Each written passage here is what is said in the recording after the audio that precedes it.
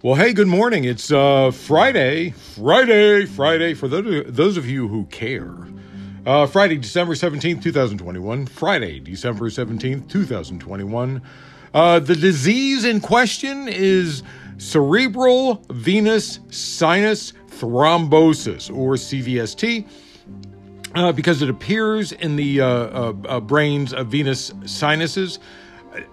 Okay, this is ridiculous. 9 deaths from that blood clotting disease out of 17 million doses of the Johnson & Johnson vaccine, and the FDA has decided to roll back their Johnson & Johnson recommendation. I realize 1 death is too many. Of course. I mean, it's obvious.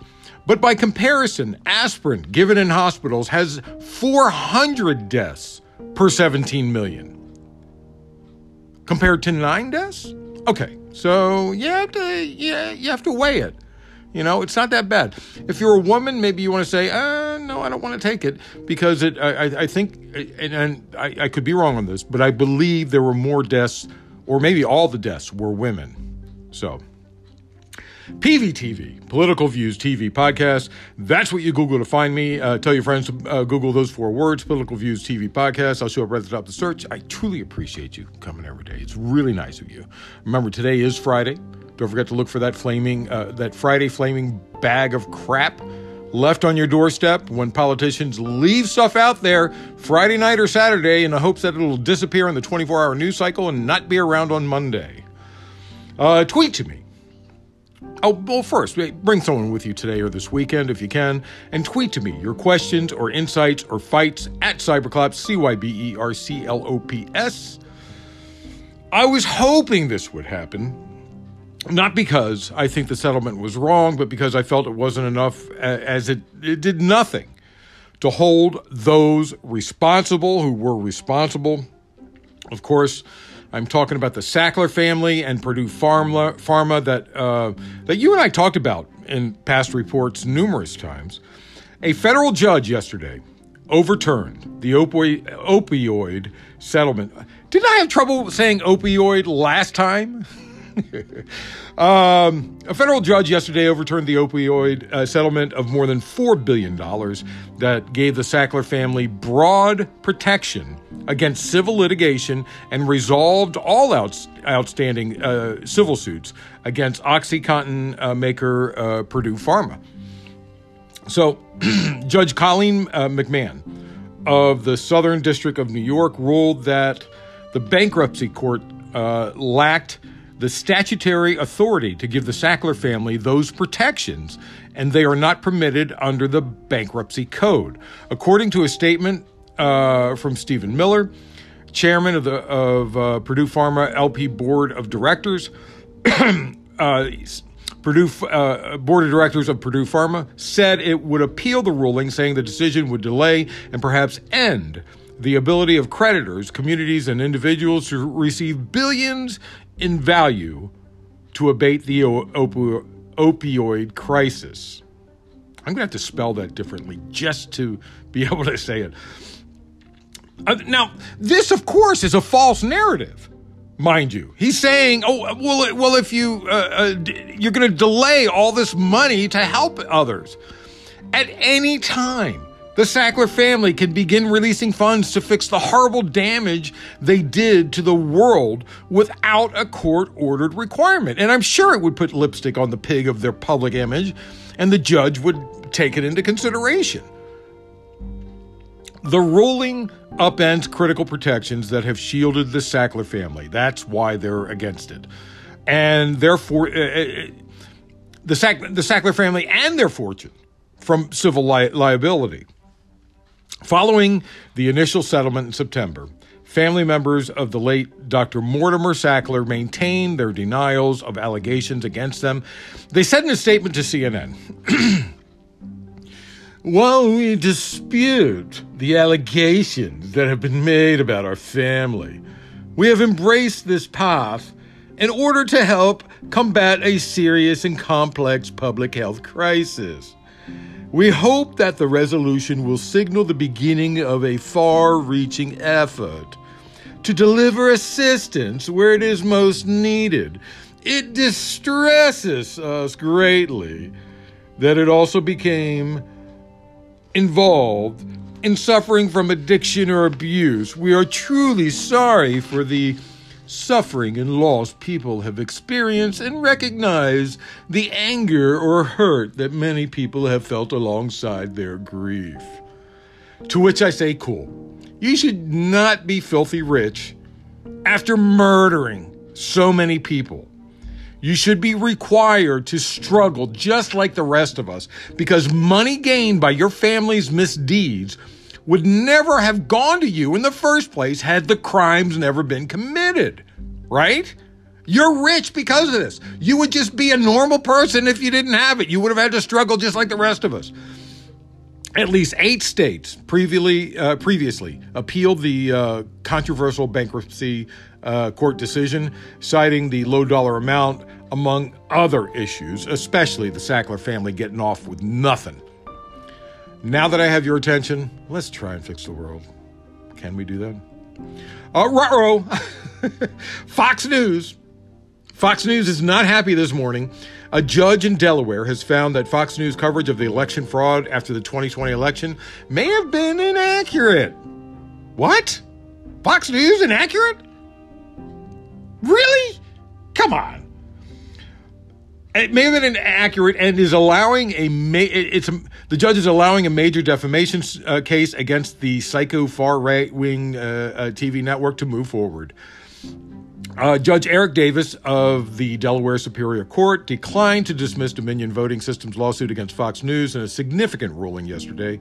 The ruling will now allow Dominion to attempt to unearth extensive communications within Fox News as they gather evidence for the case, and the company may be able to interview the network's top names under oath.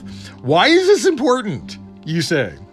Because it will likely uncover connections between the former administration to the propaganda arm of Fox News.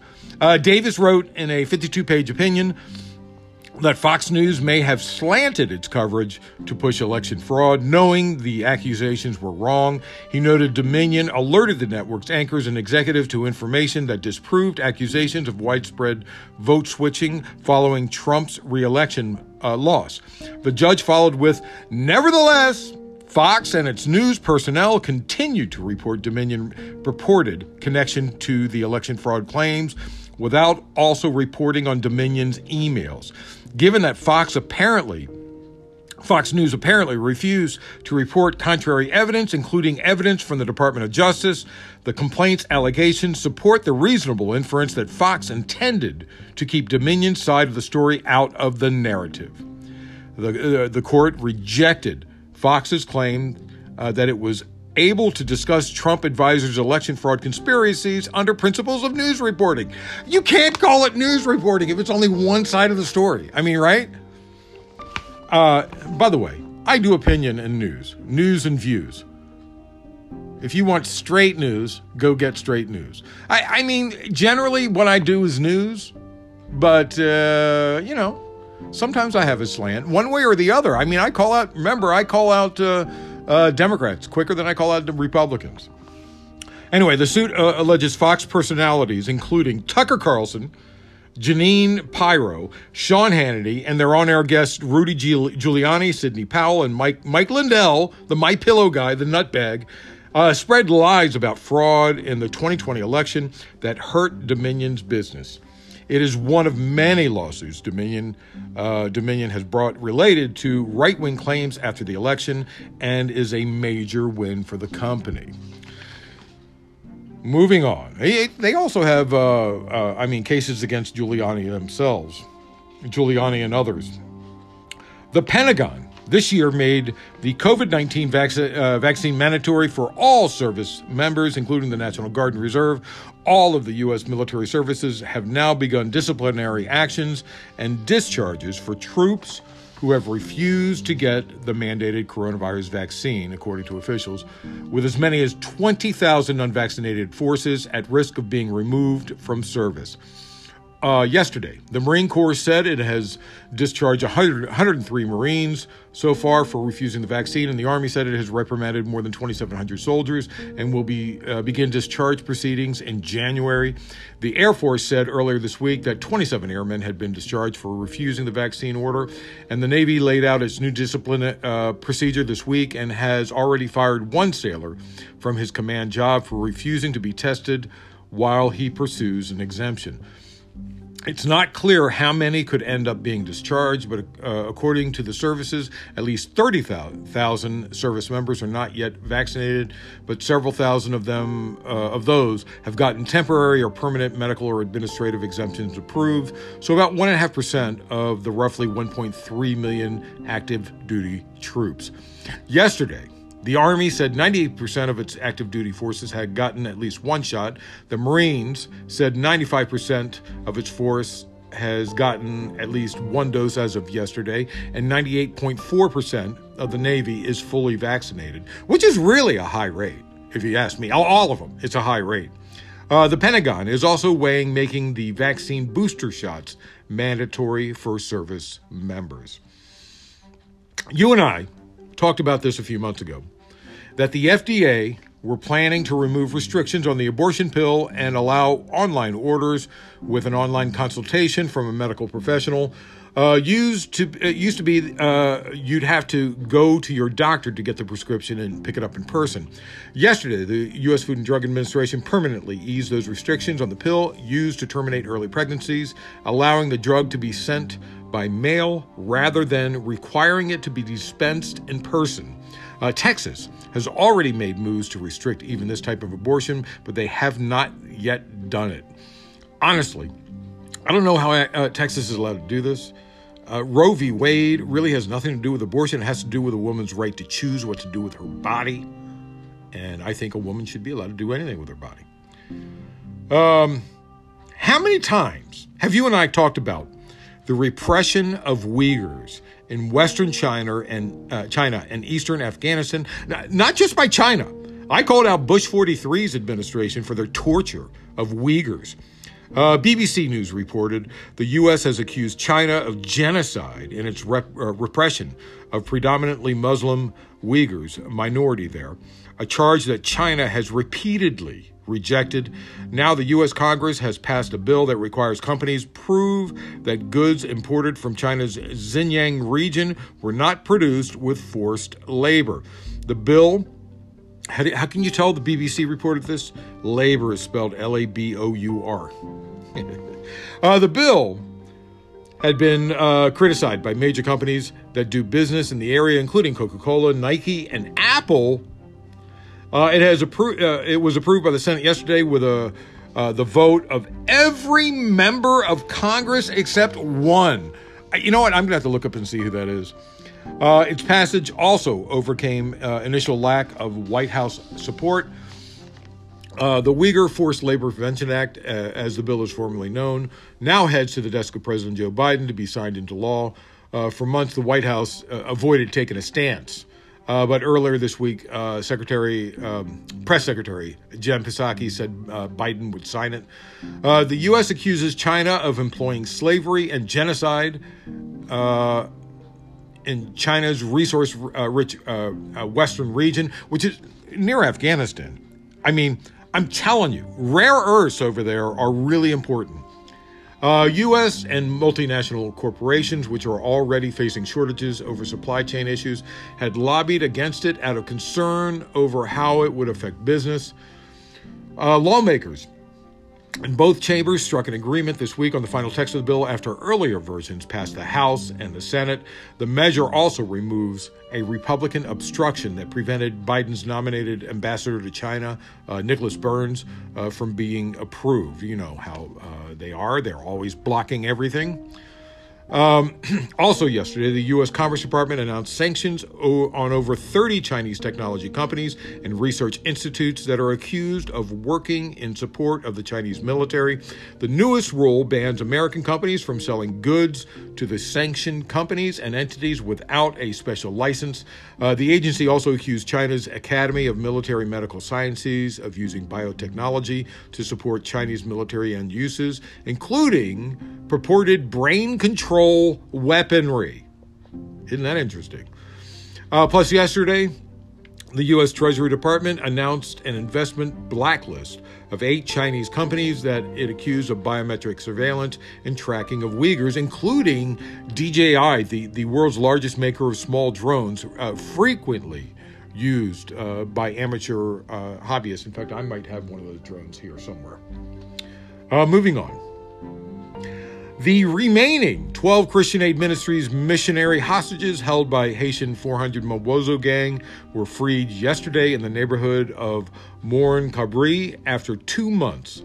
17 missionaries representing Christian Aid Ministries included 16 Americans and 1 Canadian, one child, 8 months old, I believe it was, were kidnapped by armed men on October 16 while driving through the suburb of Croix de Bouquet, just outside the capital of Port-au-Prince.